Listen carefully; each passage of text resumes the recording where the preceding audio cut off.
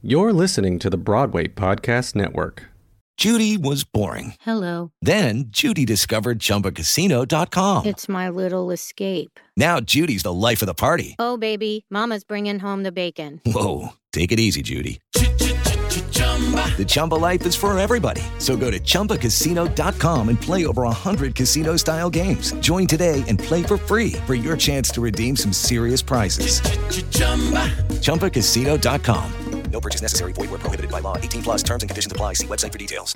Step into the world of power, loyalty, and luck. I'm going to make him an offer he can't refuse. With family, cannolis, and spins mean everything. Now, you want to get mixed up in the family business. Introducing The Godfather at ChumbaCasino.com. Test your luck in the shadowy world of The Godfather slot. Someday, I will call upon you to do a service for me. Play The Godfather, now at ChumbaCasino.com. Welcome to the family. No purchase necessary. VGW Group. Void where prohibited by law. 18 plus. Terms and conditions apply. From Shakespeare to Schwartz, from Fosse to Alvinelli, from Sondheim to Bareilles, from McNally to Fay.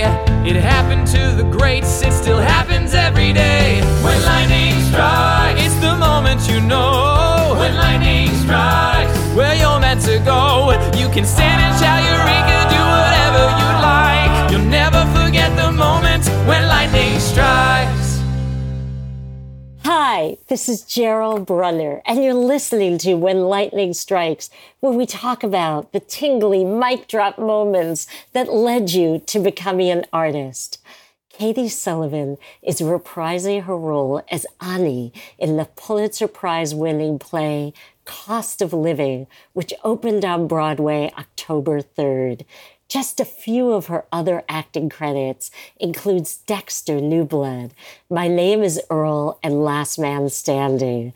A double below-the-knee bilateral amputee and four-time U.S. Paralympic champion, Katie is the first female amputee and only the second amputee actor to ever appear in a Broadway production. So welcome, Katie. It's such a joy to have you on the show. Thank you so much for having me. I'm really thrilled. Really excited because I think about when I first connected to you, it was when Cost of Living was off Broadway, and now it's coming to Broadway. And tonight is your opening night. So how do you feel? I mean, I feel like it's kind of a dream come true. I think any kid that kind of grows up as a theater nerd, like, you know, it's the Super Bowl. So like you either sink or you swim, it's that's one of the most amazing things about live theater in general is that it's just, you don't really know what's going to happen. And you just kind of get on the roller coaster and go for the ride. And I'm just really excited. It's such an incredible piece of work. And at the end of the day, it's really changed my life in a lot of ways. Well, can you take me to 2016? Was it then when you first read this gorgeous play, Martina, beautiful play, Cost of Living, and what went through your mind? A couple things went through my mind when I first read this play. One was I was incredibly intimidated by it. It is these characters who are incredibly vulnerable and incredibly going through some pretty extreme situations, but she also very clearly instructs actors to not let these characters get too sentimental. So like they don't have time for a lot of sentimentality. So it's this crazy balance of people dealing with each other in these extreme circumstances, but not being able to sit in their feelings too long. So it was an intimidating piece, but I also believe as an artist, when you're offered, something, confronted with something, or have the opportunity to be a part of something that scares you, it's like, okay, that's probably worth your time. What was so scary about it? And for people who don't know this play, can you talk about what it's about? There's so many themes to it and elements, and there's two caretakers, right, at its core, and then two people are being taken care of, but then you realize who's really being taken care of, and how their lives intermingle. But can you tell us about this play, what it's about? It is. It's kind of two storylines that you don't know how they're connected until the very end. And like you said, it's a person who needs care and a caregiver. And then on the other side, a person who needs care and a caregiver. And on my side of the play, it's my husband who we are separated. So, and my character is a recent, it's been she's about 6 months after an accident, a car accident that has left her a quadriplegic and a double amputee, because that is me. I am a double amputee. So we sort of included that into her story. Because I was like, it doesn't make any sense for her to be sitting in a wheelchair with prosthetic legs on. Like, why are we doing this? So like, that's kind of where that came from. And then on the other side of it, it is a character named John and a character named Jess, and she is taking care of him. And he has cerebral palsy, which is from birth. And it really kind of is, there's a lot of thematic elements to it where it's sort of comparing like the haves and the have-not, like people trying to just make ends meet, and someone who has means and privilege to be able to choose who is going to take care of him. And, he almost wants someone to take care of him that he finds entertaining, that he's like excited to like have cool conversations with in the morning when he's getting dressed. And on our side of things, it's like my nurse didn't show up. And it's like, so it really digs into even just like elements of like care in this country, who gets it, who needs it. The character Jess, her mother has to leave the country because they can't afford her health care. And but at the end of the day, it is a play about the fact that we all need someone for something. And it's not just specifically about people who need physical care. We all need emotional care too. And all these characters are so multidimensional, so human. And I think about Ani and how she's tough as nails. She's hilarious. I think of your comic timing. What do you love about her? And can you talk about what qualities she has that you adore? I love so many things about Ani. At this point, this is my 5th production of this show over the course of 6 years. And at this point, it just feels like visiting an old friend. I mean, she is, like you said, she is tough as nails. She's really hurt, though, at the core of that. She's been disappointed by her relationship and her husband, but they also, a lot of the reasons for the disappointment and sadness is kind of some of her own problems. She has addiction problems. She's an alcoholic. That's what caused the accident and what caused probably the disintegration of her relationship.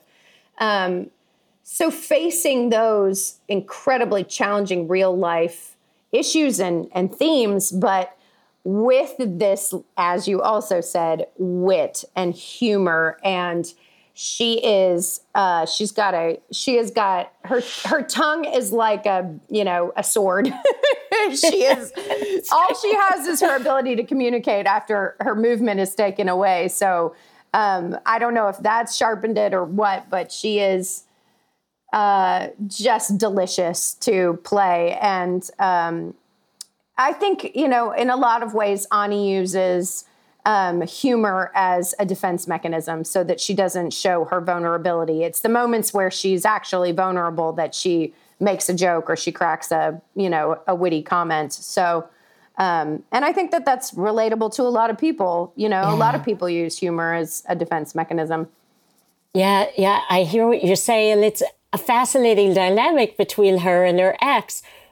Here he is taking care of her. She has to depend on him, and he's feeling guilty. And they have this complex history, right?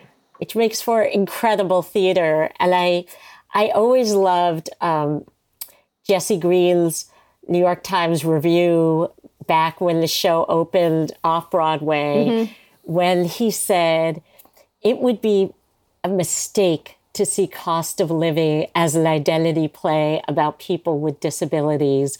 Rather, it's a play about disabilities with people in both its stories, which eventually collide. The biggest handicaps are the universal ones, fear and disconnection. I just think that's really powerful. Very powerful and refreshing that is coming through. Like, that is what we all hope for. I think people see a wheelchair or two wheelchairs and they're like, oh, this is a play about disability. And it's so not. It's a play about relationships and about people trying to just get to the next day. You know, it's not. It is so refreshing to hear people kind of walk away with that. That's amazing. Yeah, because it really is about human beings trying to connect, trying to navigate this very complicated world. Yeah. Yeah, and they're all struggling so much in their own ways. And I'd love to know about your lightning strikes moments. When did you know you had to be an artist? Once you told me about seeing Charlie in the Chocolate Factory when you were a kid in Alabama, but I'll let you tell the stories of your lightning strikes moments. The ones that really stick out for me, I mean, first, before I even understood it was a thing or possible, there was something about seeing the movie Annie when I was really little that I was just like, I would walk around my house singing, I'm Annie, I love you, I'm Annie. Like, I didn't know what acting was, and I just knew that these were children, and I didn't understand how they got to do this. And, I'm living in a town in Alabama, and I was like, do you think there are like agents here? Like, I was just like, my parents were like, oh my God.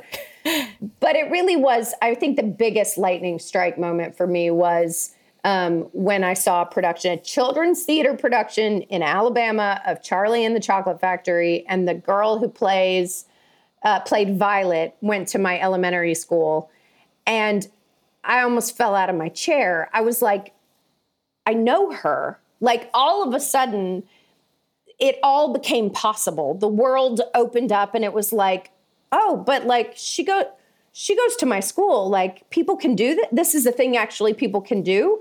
So it was really at that moment and after that moment that I was just like, well, no, I'm going to be an actor. Like, even in like second or third grade, ask me what I was going to do. And I would be like, well, I'm going to be an actor. Without ever having really understanding what that means. And where was this in Alabama? In Tuscaloosa. I grew up in Tuscaloosa, Alabama. So, I grew up after that point, started auditioning for children's theater stuff myself. And I did a bunch of community theater. And I fell so hard in love with theater and the process that I would do anything. I would paint sets. I would help build sets. I was a stage manager sometimes. I helped with costumes, and I was terrible at that. And they were like, maybe let's do something else. But I just wanted to be in the building. Like, that's all I cared about. Like, I actually think I missed my prom because I was doing a play. Like, if that shows you my commitment to that, this is all I've ever wanted to do. I didn't go to prom because I was doing a play. What was the play? I think it was You Can't Take It With You. It was community theater, and it was, I was so much happier being in that space with other artists and other actors, and like going to the prom and like football games and stuff like that. Like, none of that, it just didn't matter to me in the same way. So I knew so early on that I was like, this is it. That's it. This is it. It is Ryan here, and I have a question for you. What do you do when you win? Like, are you a fist pumper, a woohooer, a hand clapper, a high fiver? I kind of like the high five, but if you want to hone in on those winning moves, check out Chumba Casino. At ChumbaCasino.com, choose from hundreds of social casino-style games for your chance to redeem serious cash prizes. There are new game releases weekly, plus free daily bonuses. So don't wait. Start having the most fun ever at ChumbaCasino.com. No purchase necessary. VGW. Void where prohibited by law. See terms and conditions. 18+. With Lucky Land Slots, you can get lucky just about anywhere. Dearly beloved, we are gathered here today to... Has anyone seen the bride and groom? Sorry, we're here. We were getting lucky in the limo and we lost track of time. No, Lucky Land Casino, with cash prizes that add up quicker than a guest registry. In that case, I pronounce you lucky. Play for free at LuckyLandSlots.com. Daily bonuses are waiting. No purchase necessary. Void where prohibited by law. 18+. Terms and conditions apply. See website for details. Is it hard to describe how it made you feel be on stage? I mean, it's exhilarating. I think there is... it's hard to explain how it feels to be on stage. I think I think as actors, I think we have to be a little bit crazy to be like, this is going to work out just fine. Like, this is a viable career path, especially being a performer with a disability with no one to point to when I was a kid to say, oh, I'm going to do that. Like to get to the place where I was just like, why not me? Like, why not me? So, and if you keep asking that question long enough, I guess sometimes it comes to pass.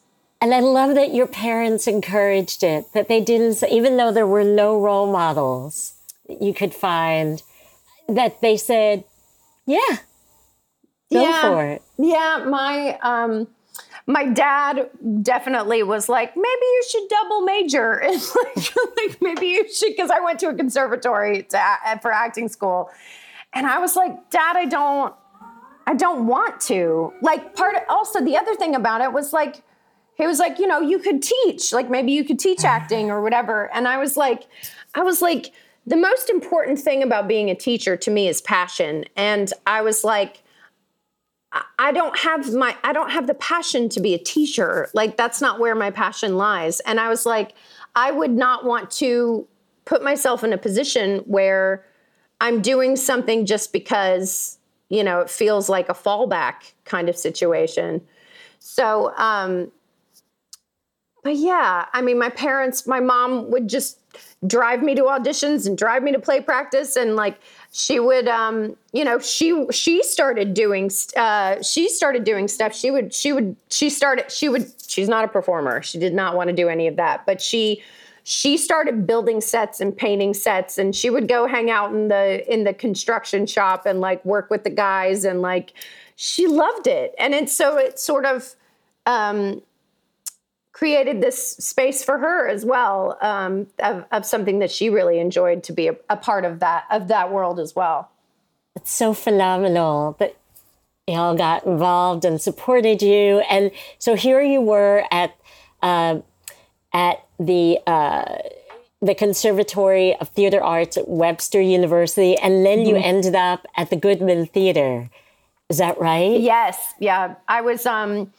the summer after I graduated, I went to, I did summer stock in a cornfield in Illinois. It was basically where we did theater. And there was a director there that summer named Chuck Smith, and he was directing a piece, and he was a resident director at the Goodman. And we just hit it off, and I think he appreciated my spunk and my, I didn't have any self-pity. I just was sort of like, let's go to work. And he was directing a show the next season at the Goodman, and he asked me to come be his assistant director. So, and then I ended up interning at the Goodman. The Goodman has really sort of been this really lovely, like, first place for me to learn so much. I ended up being the casting intern, and I learned so much about auditioning. I learned so much about casting directors. I learned so much about how the people that are sitting across the table from you, you know, on the other side of the table, which seems so scary and so intimidating, all they want is for you to come in and knock their socks off. Like, they are rooting for you to win. And it makes them look better when you show up. And it just kind of opened my eyes to that whole process as not something to be afraid of and not something to be like they are your enemy or like a dragon you have to slay or whatever. Like, yeah, they want you to come in and make their job easy so they can go home, you know? And how did you go from doing that, working as an intern and in casting, to play Hedda Gabler and all these incredible roles? And I kind of did the internship and then started auditioning for stuff in Chicago. And I got to do Lady Windermere's Fan at Northlight, and years later did a play back at the Goodman, where it was sort of like I was intern makes good, like, you know, the casting intern from back in the day. But Philip Seymour Hoffman directed me in a play called The Long Red Road at the Goodman. And it was just this kind of beautiful, exciting homecoming to kind of get to show back up and be with all the people that where I got my start, which was really cool. It's so phenomenal. And then you ended up in LA, right? Doing film and TV and... Yeah. Chicago was a little hard. I was living in the city. I was a pedestrian. I would park my car and not see it for 3 weeks. So in the winter, being a double above the knee amputee, walking around on stilts every day on ice and snow and stuff, I was like, okay, this was a great place to cut my teeth and to kind of get my start. But I moved to LA. I also did want to do, I wanted to do TV. And I wanted to do all that stuff. So yeah, I have spent the greater part of my adult life and career in LA. But I've been in New York for the last couple of years for this. So what was it like to come back? You said it's like visiting a friend, to come back to Ani, to come back to the play after... the world is so different since you last did it, in 2017, 2018. And here you are, post-pandemic, and hopefully the world has changed, in terms of being more understanding. And I hope as well. That is my hope as well. I hope, post-Pulitzer Prize, all these pieces. What was that like to revisit the play? I mean, it's extraordinary. I mean, coming back to this piece is extraordinary anyway, but it's so interesting to do this play after what we've experienced globally. And, to do this play that is so much about loss and loneliness and isolation, and every single one of these characters is feeling some sort of isolation. And having gone through what we went through with COVID in the last couple of years, there is a deeper understanding from, I think, everyone. And I think there were times, as a society, that we were really were confronted by the fragility of life and the fact that there was an invisible monster out there, and none of us knew, early on, you're wiping down groceries and stuff, and it's just so I think that has changed. It can't help but change the perspective of the audience than the people who saw it before the pandemic, for sure. Do you remember when you learned about the Pulitzer? I do. It was actually, I was in LA. I was in Studio City in my apartment. It was year after we closed the show off Broadway. And Wendell Pierce, actually, who played Eddie for the first time ever. He was my first Eddie in Williamstown. My phone rang and it was Wendell, and I answered the phone and I was like, hey, Wendell, what's going on? And he was like, am I allowed to swear on this podcast? Sure. I answered the phone and I was like, hey, Wendell. And he goes, Pulitzer fucking prize. And I was like, what?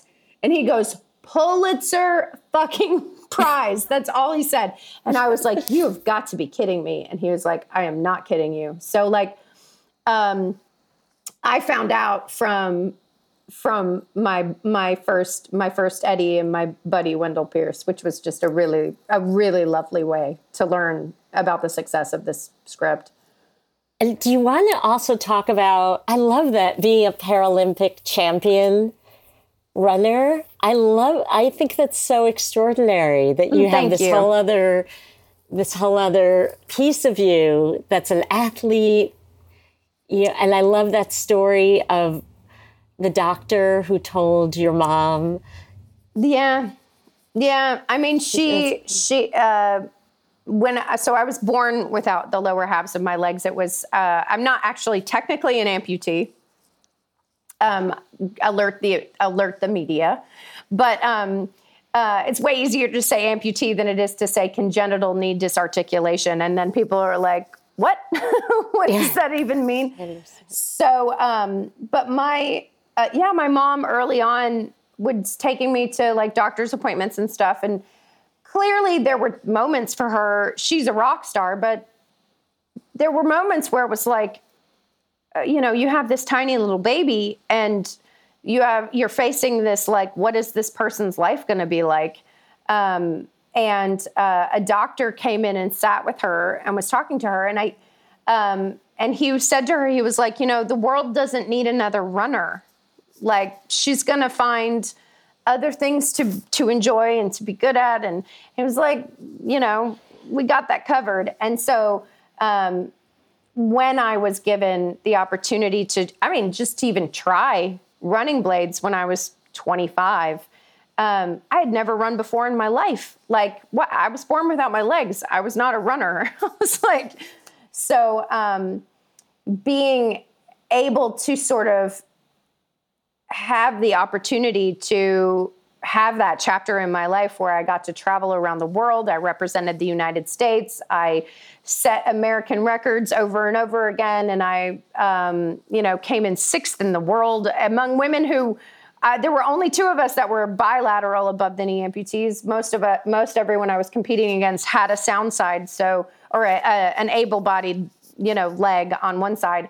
And so out of the blocks, I was always playing catch up. So to come in 6th in the world, in 100 meters in front of 80,000 people, and setting an American record that day, it was it's incredible, and not anything I would ever in a million years have seen myself doing. I was a part of the opening ceremonies of the 96 Olympics in Atlanta. And I sang. I was a little kid singer, and I was like, this makes sense. Like, that, to me, was the only time I was ever going to have any sort of brush with the Olympic anything.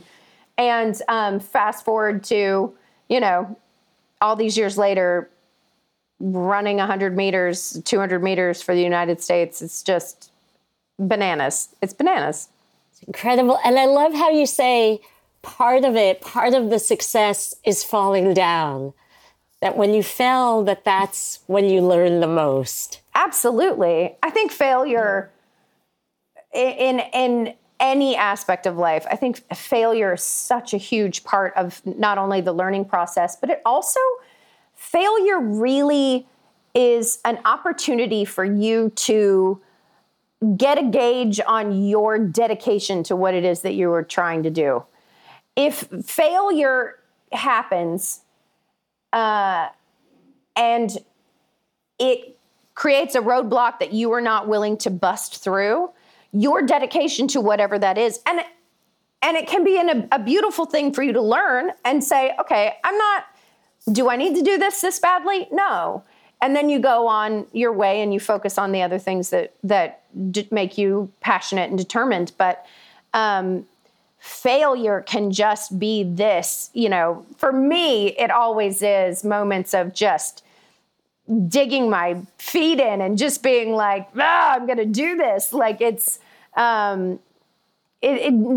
failure tends to be pretty motivational to me. I mean, after I lick my wounds and I cry and I'm sad and I get over it and I'm like, okay, let's try again. Let me try again. Let me at it, And isn't it true that your mom made a T-shirt for you that said, that you, when you walked around London? Yeah, I'll let you tell that story. Yeah, with the, when my mom came to London and, to watch me compete and, and I was super nervous and all this stuff, but she actually had a shirt made that said, the world doesn't need another runner.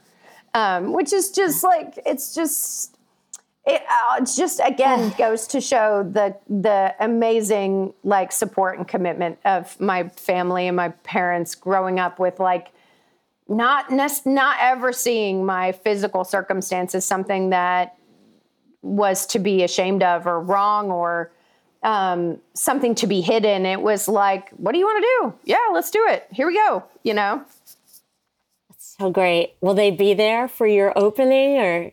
She is here. My mom is here. She is running around. She's been here all weekend, but she's coming tonight to opening.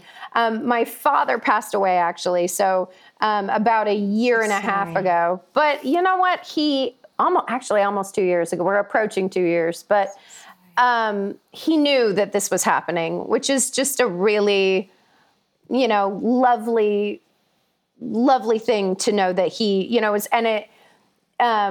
he sort of knew that there were these successes being lined up for me, which was a really lovely thing for me to know that he had that knowledge. Like our last text message exchanges were me telling him that I had booked that, the big arc of a character on Dexter, New Blood. Yes. And he was like, I'm so proud of you. And, so the last sort of exchanges I had with him, he knew I was going to be going to Broadway. He knew I was on this big TV show. Like it was just, it doesn't compare to like having him actually there, but, I know he was proud of me. I hope that he is still proud of me. Yes. And I think about him a lot. I think about him, when I've been really trying. This whole experience for me has been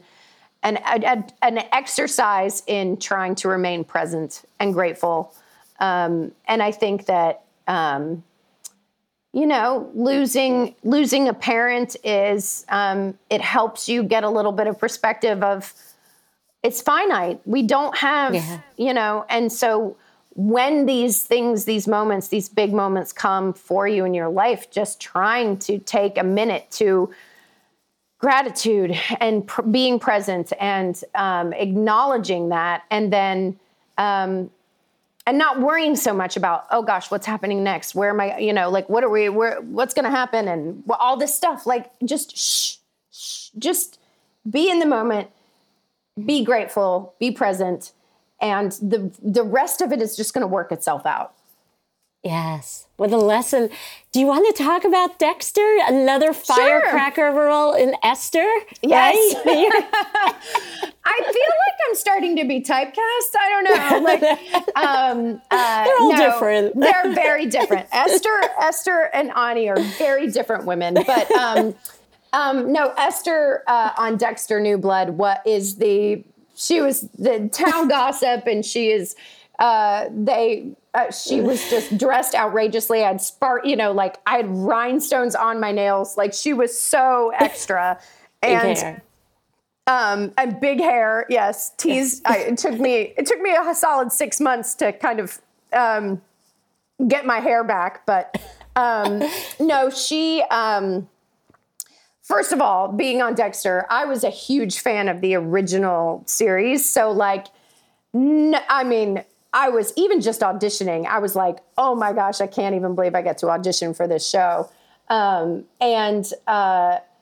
it was a lovely group of people, and Michael C. Hall, just, shows like that, the Star really sort of sets the tone. And Michael is such a consummate professional and kind, and he basically picks up this entire series and carries it on his back, and he's just lovely. He's a lovely person. So working with him made it easier and fun. And Esther, she was the town gossip. And the thing that was also lovely about what they did with that piece is she is just a woman who lives her life with a disability and has a job.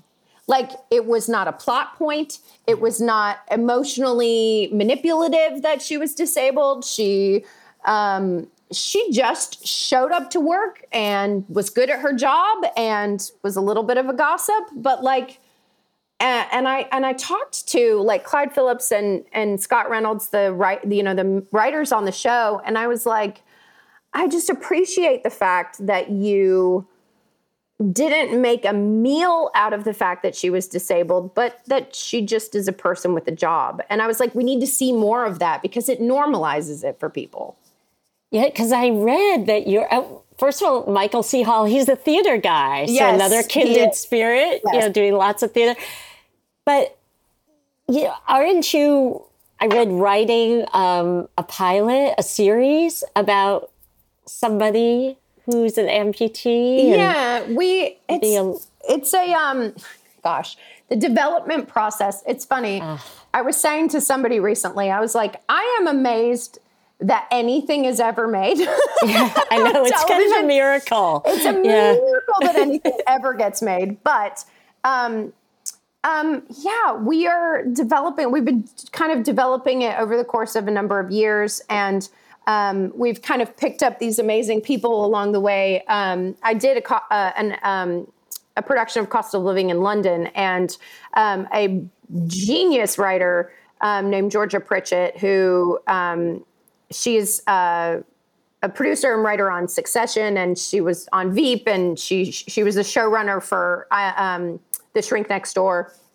And we met up for lunch. She asked me to have lunch with her, and she was like, "Can I write something for you?" I was like, "Yes, please." Can I say yes faster? But it's been really interesting, though, because we've, even with incredible people attached to it, and a beautiful script, funny, dark humor, which is kind of my wheelhouse, and like the amount of resistance that we've felt has been disappointing at times. But I think we're kind of we had to sort of step back for a minute, and now we're kind of in communication again about how might what I'm doing now possibly change the conversation for that piece later. Yeah. And yeah, that's great that you're going back to it. Yeah. Not giving up. And because I think also I'm thinking about how when you became an athlete, wasn't it kind of a lull in your career in acting? I feel like, there was this bit of a lull of, I had done My Name is Earl, and I was still in this place a bit of like, practicing what I called the art of blending in, where I wear cosmetic covers over my prosthetics, and I would wear jeans all the time. And I didn't want to necessarily be exposed in that way. And so I was really pushing my agent at the time to be submitting me for anything, able-bodied, whatever. But like, we just were not, we're at a tipping point. Things are different now because we at the time acting is my soul. And, track was just this epic adventure. But at the core of it, like if something had come up for me I would have stepped away from the track in an instant. But it really just, the way that it all kind of worked out, it's like that just sort of there was this clearing for me to do this thing. And it's interesting how running has kind of become art imitating life in some ways. There have been shows that I did NCIS New Orleans, and they were like, we rewrote the scene, and you're going to be running on a track and like all this stuff. And they'd be like, we've been dying to use this track anyway, like for a location. And this was in New Orleans, and I was like, that all sounds amazing and like awesome. I was like, my running legs are in LA. They were like, oh no, we'll overnight them. It's fine. So like we had to I was like, you could have just told me to bring them. But yeah, it's been interesting, this like dynamic, this thing that has sort of like, they're sort of this intertwined thing, and it's really cool. Do you recall some of the best acting advice you've gotten? Or I think honestly, working with Philip Seymour Hoffman, being directed by Phil, I kind of joke and I say it felt like I got my master's degree in acting when I worked with him, because it just felt I had never been around someone to that level that the craft of acting mattered to him. So it was this like precious thing. And, but he was the one that really, helped me realize that like, it's never going to be perfect, and it's going to be, I got it in a way that like the work is never done. And on the day you close, you should find something new in either something your scene partner is doing, or some way that you've kind of broken out of a vocal pattern, or surprising yourself in some way. And if you aren't searching for that, then you're missing the point, because, and that is specifically, honestly, more talking about live theater and like getting on that roller coaster and taking the ride every single time and committing to that, and committing to listening. I mean, that's the other thing. The best advice I could ever give for an actor is my fiance and I always say that you have to listen like your life depends on it, because often it does for these characters. And so, and that makes all the difference. And you can tell when an actor is actively listening and not just either standing there zoning out, thinking about the fact that they have to do laundry later or whatever, but like in that moment and actually listening for those subtle changes, because that's where the, spontaneity comes from, and the real emotion comes from is active listening. And is there something you wish you could tell that little girl who was listening to Annie, who was watching Charlie and the Chocolate Factory and thinking, okay, why not me? But how? Yeah. And here you are making your Broadway debut, with this friend of a character, this who you've lived with for all these years. Is there something you wish you could say to that little girl? I wish I could go back in time and tell her that it's possible. I mean, I know there were so many times that it felt like it was just impossible, and like, why am I still doing this, and why am I sticking with this? And but also like, it's more about do your best work you can. Show up every single day and do your best work.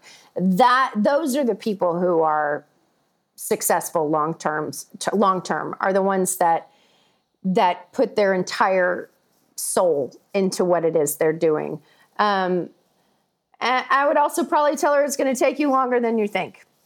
It's going to be a longer journey and a longer road than you think. And that's okay, because it's sweeter. If I just graduated from college and got some gig right away and was on Broadway, I don't know that I would have the incredible level of gratitude that I do and also the respect for my piece to this puzzle, and the respect for showing up and doing the work with my scene partner, you know? Beautiful. Well, so much congratulations, Katie. Thank you so much. Cost of Living. It's such a treat to talk to you always, and really excited about Cost of Living. Thank you. Coming back to New York and to Broadway. It still happens every day. When lightning strikes, it's the moment you know. The theme song was written by Tom McGovern. This episode was edited by Kyle Moore. This episode was produced by Anna Stroud. When lightning strikes. Hey, it's Leslie Odom Jr. here on the Broadway Podcast Network to tell you about the Rise Theater Directory, a program of Maestro Music. Rise is a national online resource designed to connect and empower backstage and administrative and creative theater professionals from underrepresented backgrounds. If you work or aspire to work in the theater community, this can help you find your next project. And if you hire theater professionals, search the Rise Theater Directory to find your next team. Create your profile now and get more information by visiting risetheater.org. That's theater with an RERISETHEATRE.org, because only together we rise. Okay, round two. Name something that's not boring. A laundry? Ooh, a book club. Computer solitaire, huh? Ah, sorry, we were looking for Chumba Casino. That's right, ChumbaCasino.com has over 100 casino-style games. Join today and play for free for your chance to redeem some serious prizes. ChumbaCasino.com. No purchase necessary. Void where prohibited by law. 18+ terms and conditions apply. See website for details.